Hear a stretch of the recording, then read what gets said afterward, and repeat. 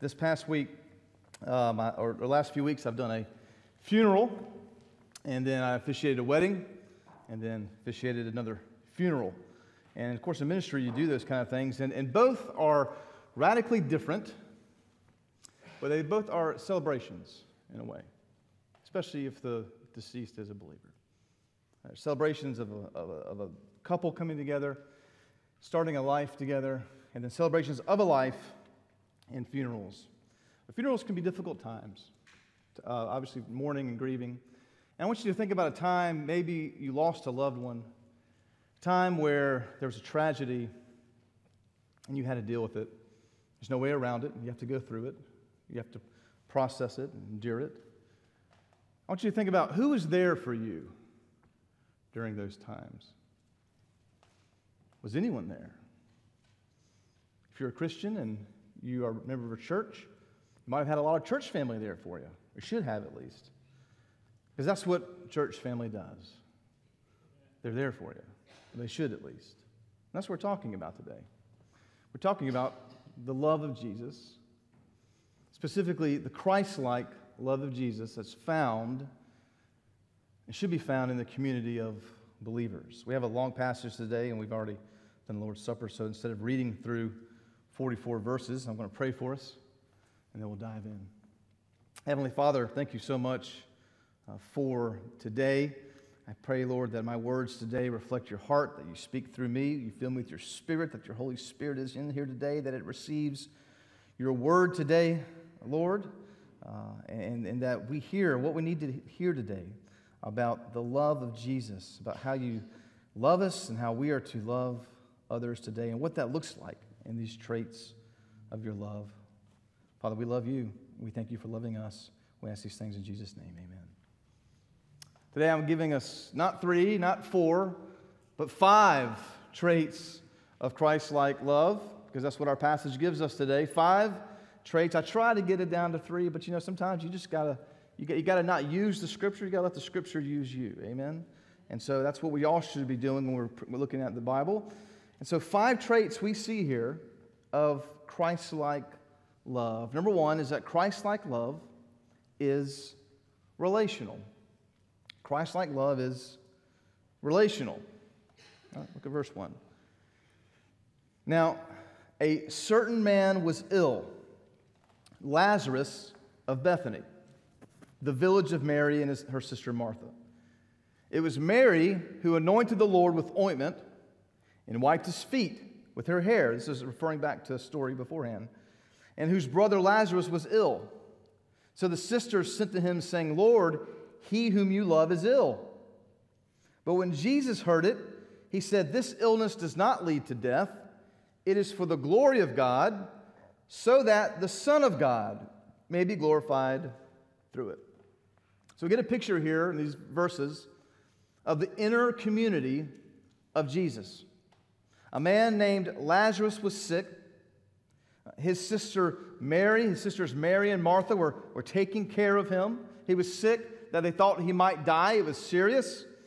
Jesus was close friends with the family, and of course, they reached out to him. They had an idea of who he was. They knew he was a man who had never sinned. They knew who he said he was. They were putting their faith in him. They reached out to him looking for help, and Jesus tells them that the purpose of this illness is not death. The purpose is so that God will be glorified in his illness.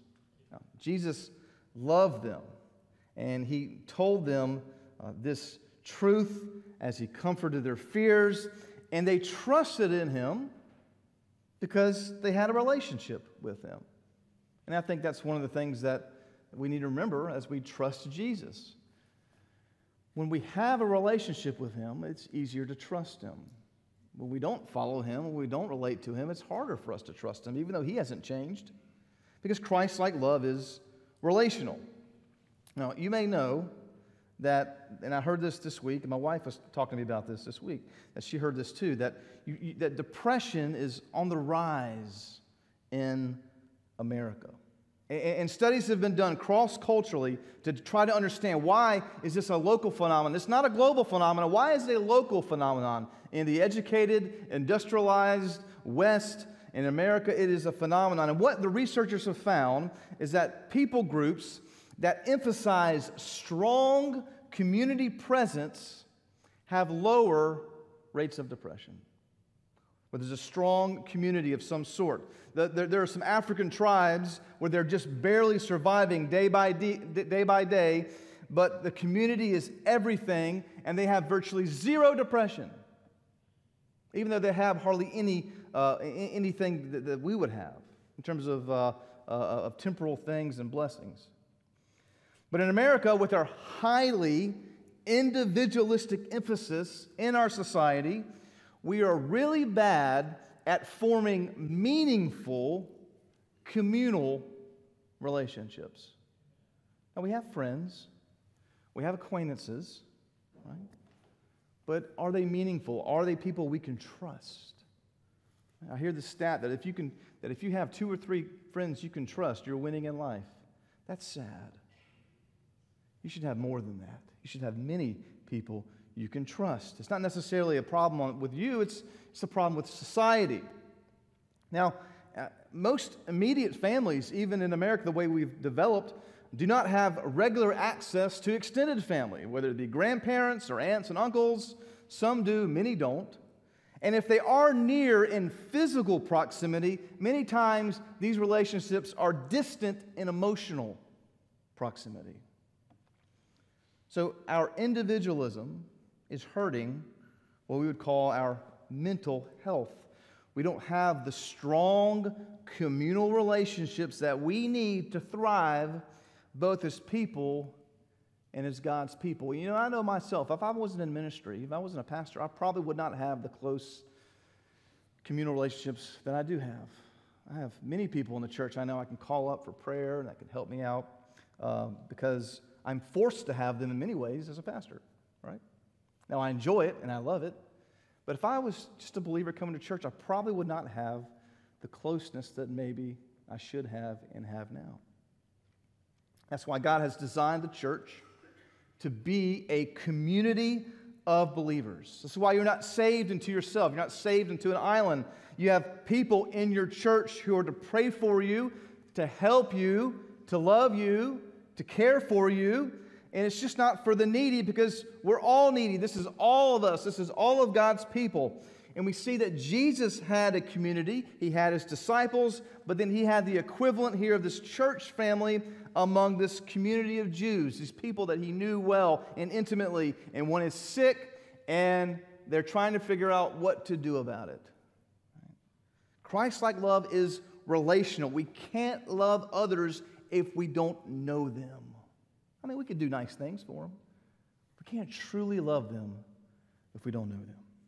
So we must be intentional, especially in our culture, to not wall ourselves off, and we need to embrace the communal aspect of our faith. So number one, Christ-like love is relational. Secondly, it's purposeful. It's purposeful. Look at verse 5. Now, Jesus loved Martha and her sister and Lazarus. So when he heard that Lazarus was ill, he stayed 2 days longer in the place where he was. Now, when you read that, you think, no, wait a second, what? When he heard he was ill, he went right to be with them, right? That's what you would think that you'd see. That's not what we read. When he heard he was ill, he delayed. It seems counterintuitive because it is. Why would Jesus delay his presence if he had the ability to heal this man, and people knew he had the ability to heal? They had seen him heal the blind. They had seen him heal people. Why was he delaying? But Jesus knew the future. He knew what would happen at the end of our story, and he knew the reason of why it needed to happen. He had a purpose in his seemingly inaction. He had a purpose behind it. Look at verse 7.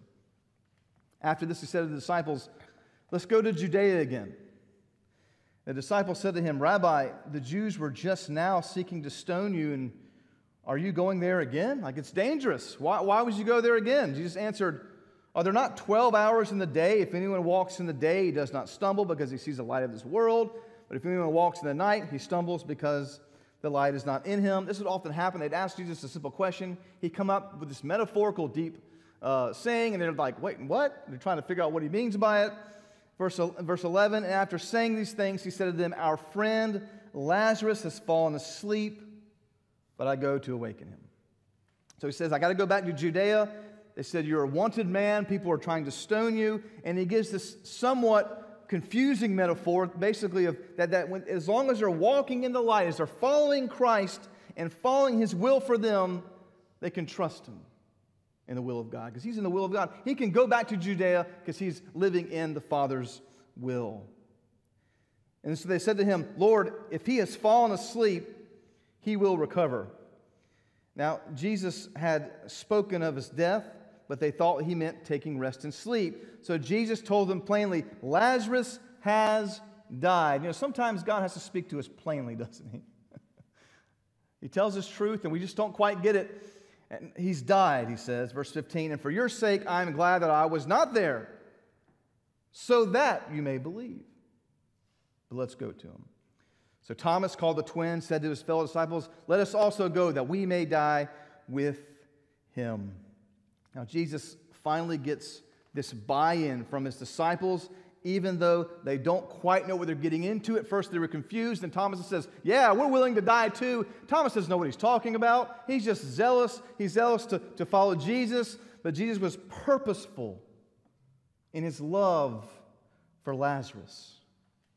It may not have made sense to the ones he loved, but it was his love for them that allowed him to make purposeful decisions. My 4-year-old, I know, doesn't think that I love him because I constantly don't give him what he wants.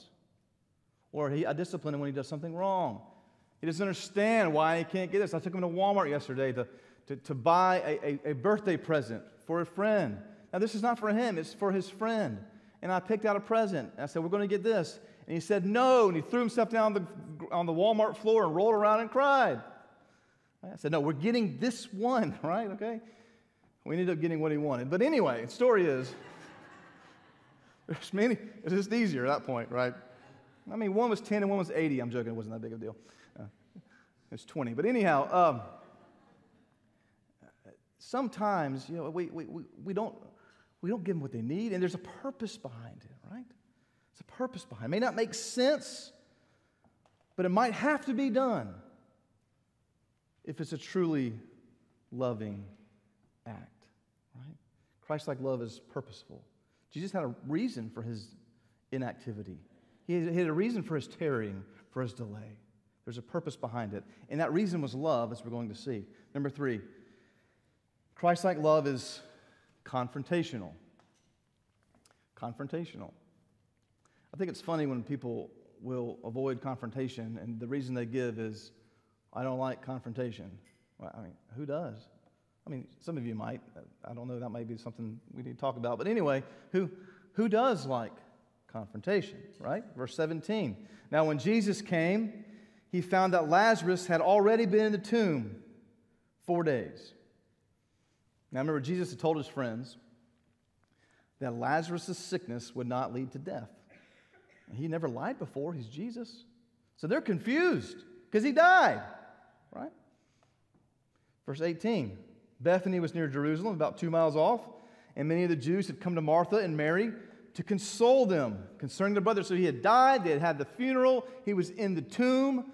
They were still grieving with him, which was about a week-long period at least. A lot of the community had been there. That's a strength of the Jewish community at the time that we don't really even have. After about a couple days, people kind of disappear. For them, they had it for weeks sometimes. They were there for them. But Jesus was not there. The audacity. Where is Jesus?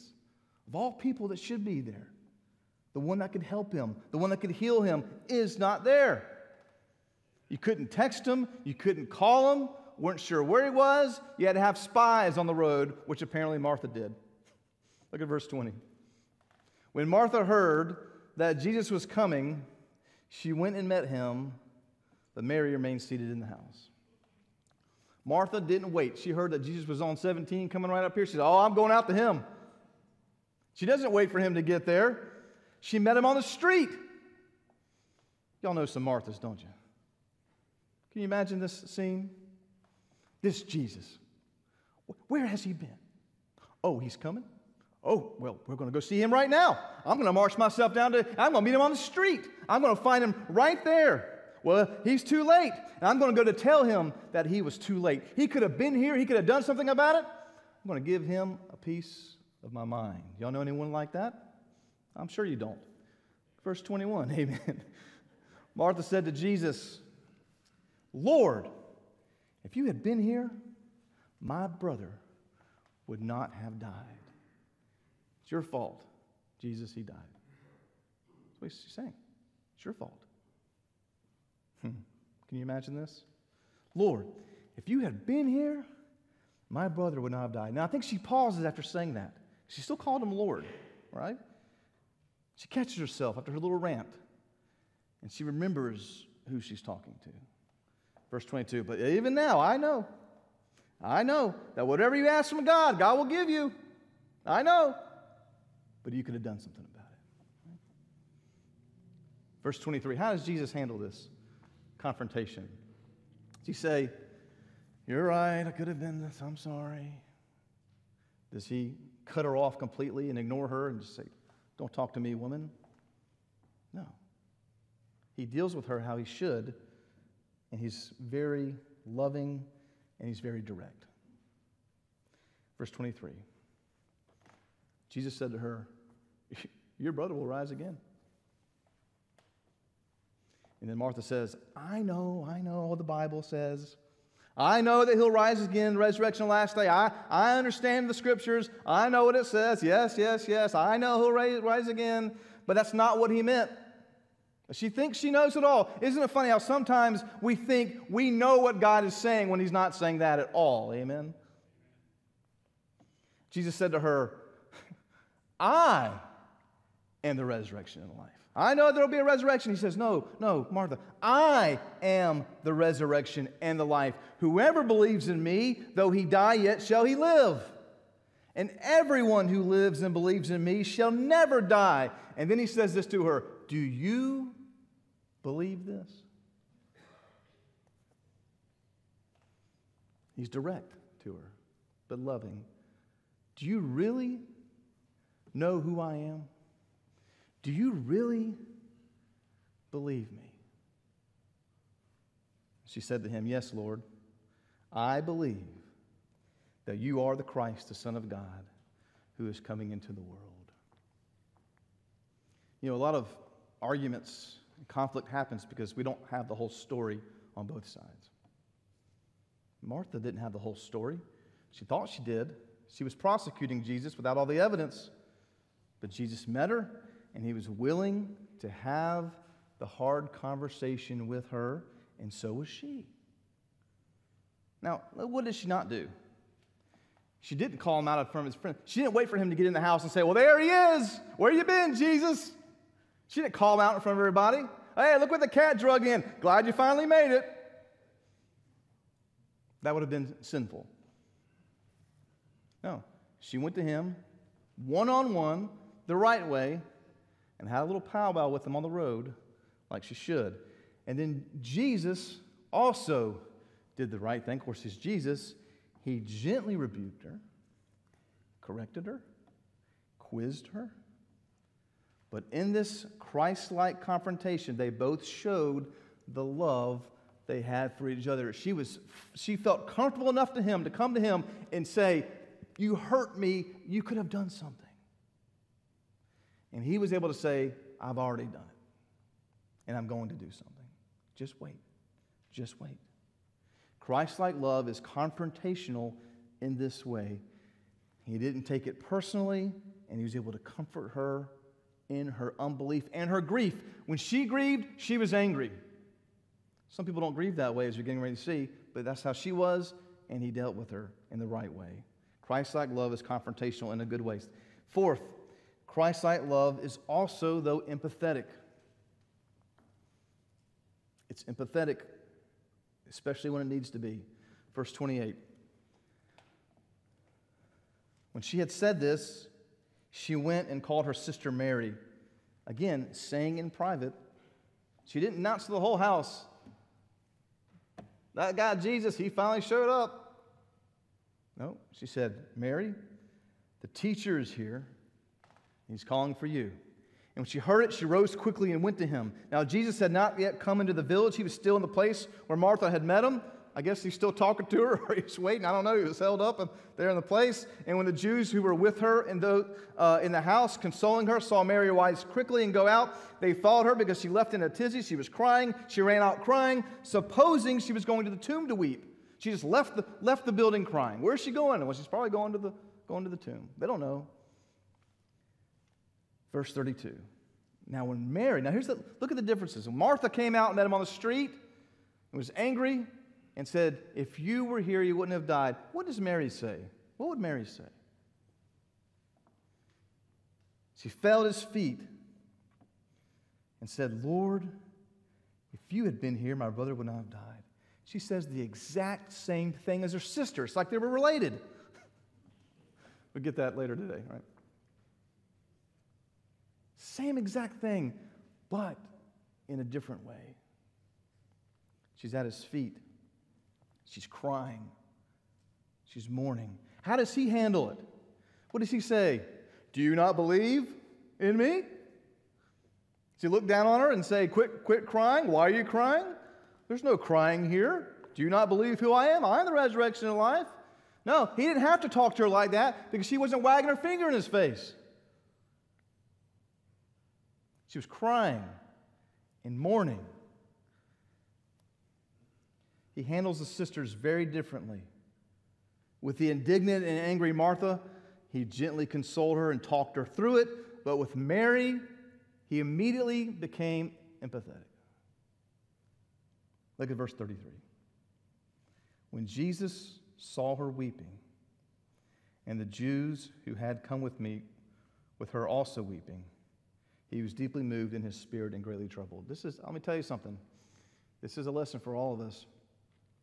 My children, my whole family, everybody, they know if they cry, they get a much different dad than if they yell at me. They get a much different Charlie.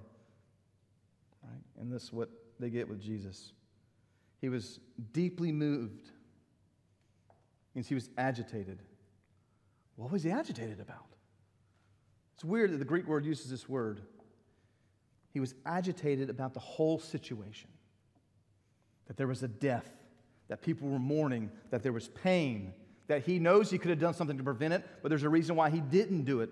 That death had taken Lazarus. It was painful for his friends. Jesus hates death. That's why he destroyed it on the cross, and through his resurrection, he hates it. He doesn't want anyone to perish. And so he looks at the scene, and he says, verse 34, where is he? Where have you laid him? And they said, Lord, come and see. And they point Jesus into the direction of the tomb, and then we get the shortest verse in the whole Bible, verse 35. Jesus wept. All he says to Mary is, where is he? He weeps for his friend Lazarus. He weeps for the pain his sisters were going through.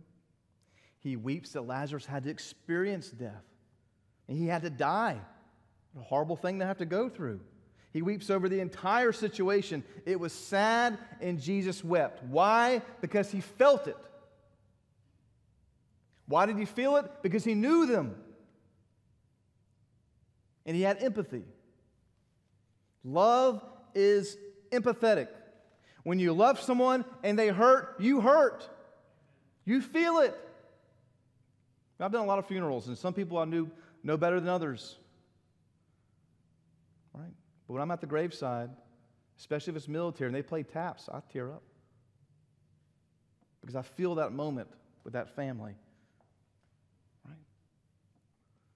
And the more you know them, the more you feel it. So the Jews said, verse 36, see how he loved him. Verse 37, but some of them said, could not he who opened the eyes of the blind man also have kept this man from dying? Here he is, showing his human side very humanly. And he gets criticized and adored at the same time. Right? Even the Son of God gets criticized. Don't expect when you get criticized, when you show Christ-like love, it'll happen.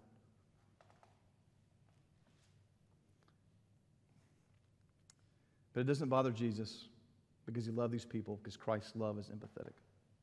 And finally, number 5, Christ-like love is God glorifying. True Christ-like love brings glory to God. Not to us, not to others, to God. Because we know it's not about us. Jesus wasn't about him. Of all people, it was about following the Father's will, even though he is God. Verse 38, then Jesus, deeply moved again, came to the tomb. It was a cave, and a stone lay against it. This is foreshadowing for his own life. He knows he's going to be put into a tomb with a stone, and he's staring right at it. And he says, verse 39, take away the stone. And boy, that's powerful now that we know about what happens to Jesus, amen? Take away the stone. Now, if he had said that, people would have gasped. It would be like going to the graveyard and say, dig him up. What? Yeah, dig him up. So Martha, just in case Jesus doesn't know, tells him, verse 39, Lord, by this time there will be an odor, for he's been dead 4 days. And Jesus says, oh, I didn't know that, Martha. No, he didn't say that, right? He knows. Jesus, this is going to stink. Why? Verse 40. Did I not tell you, Martha, that if you believed, you would see the glory of God? So they took away the stone. And Jesus lifted up his eyes to heaven and says, Father, I thank you that you've heard me. I knew that you will always hear me, but I said this on account of the people standing around, that they may believe that you sent me. The reason he died, the reason he delayed and made sure he died was to come back so that the people watching would believe that God had sent Jesus. They were stubborn. They did not believe it. They needed to believe it. They have to believe it for salvation. And he says, this is why my friend has died, so that they may believe. Verse 43, when he had said these things, he cried out with a loud voice, Lazarus, come out. Can you imagine people watching this? What? And the man, verse 44, who had died, came out, his hands and feet bound with the linen strips, his face wrapped with a cloth like some kind of mummy coming out. And I can just see him standing there. People don't know what to do. Jesus says, unbind him. Let him go. What are you doing watching? Unbind him. Let him go. What an incredible scene. To bring glory to God, Jesus let a friend die just to bring him back to life so that people would believe. When people see that type of love that Christians have for each other, they will believe. Amen? They'll believe. When they see First Baptist loving each other like this, they'll say, those are Christians. Those are following Jesus. They are glorifying God in this place. Heavenly Father, we thank you for this story that you've included in your word. This incredible miracle, Jesus raising the dead, foreshadowing his own death and resurrection. But it's not just a miracle. It's a story of people's lives that Jesus lived with, experienced life with, knew, ate together with, laughed with, cried with, and the death that happened so that others could believe. Lord, we don't always know your purpose in our lives. But if we are living with the idea that we're following you and on mission for you and your kingdom, and that we are trying to do your will, we understand that even in the midst of tragedy, you bring good and amazing things for us to see so that we can worship you. Lord, if there's one in here today that's never placed their faith in you, that today they would do so. That they'd be saved, that they would be unbound, just like Lazarus was unbound from the linen cloths of death, that they would be unbound from their sin and they'd be freed. And they would be resurrected in the new life, being given a new heart, that the heart of spirit would replace the heart of stone. That they'd be saved today, they'd be born again. Maybe there's someone in here who just needs, Lord, to trust you. Whatever it is, Father, whatever they're going through in their life, whether it's unforgiveness or bitterness or anger or sadness or depression, that they just give it to you, Lord, and they trust you, just like Martha and Mary eventually trusted you, that they would trust you in their lives today. Maybe they need to come down to the steps and just lay it at your feet today, Lord. Maybe they need prayer. I would be glad to pray with them. Whatever it is, Lord, that you would work in their lives today during our response time. Lord, we love you. We ask these things in Jesus' name. Amen.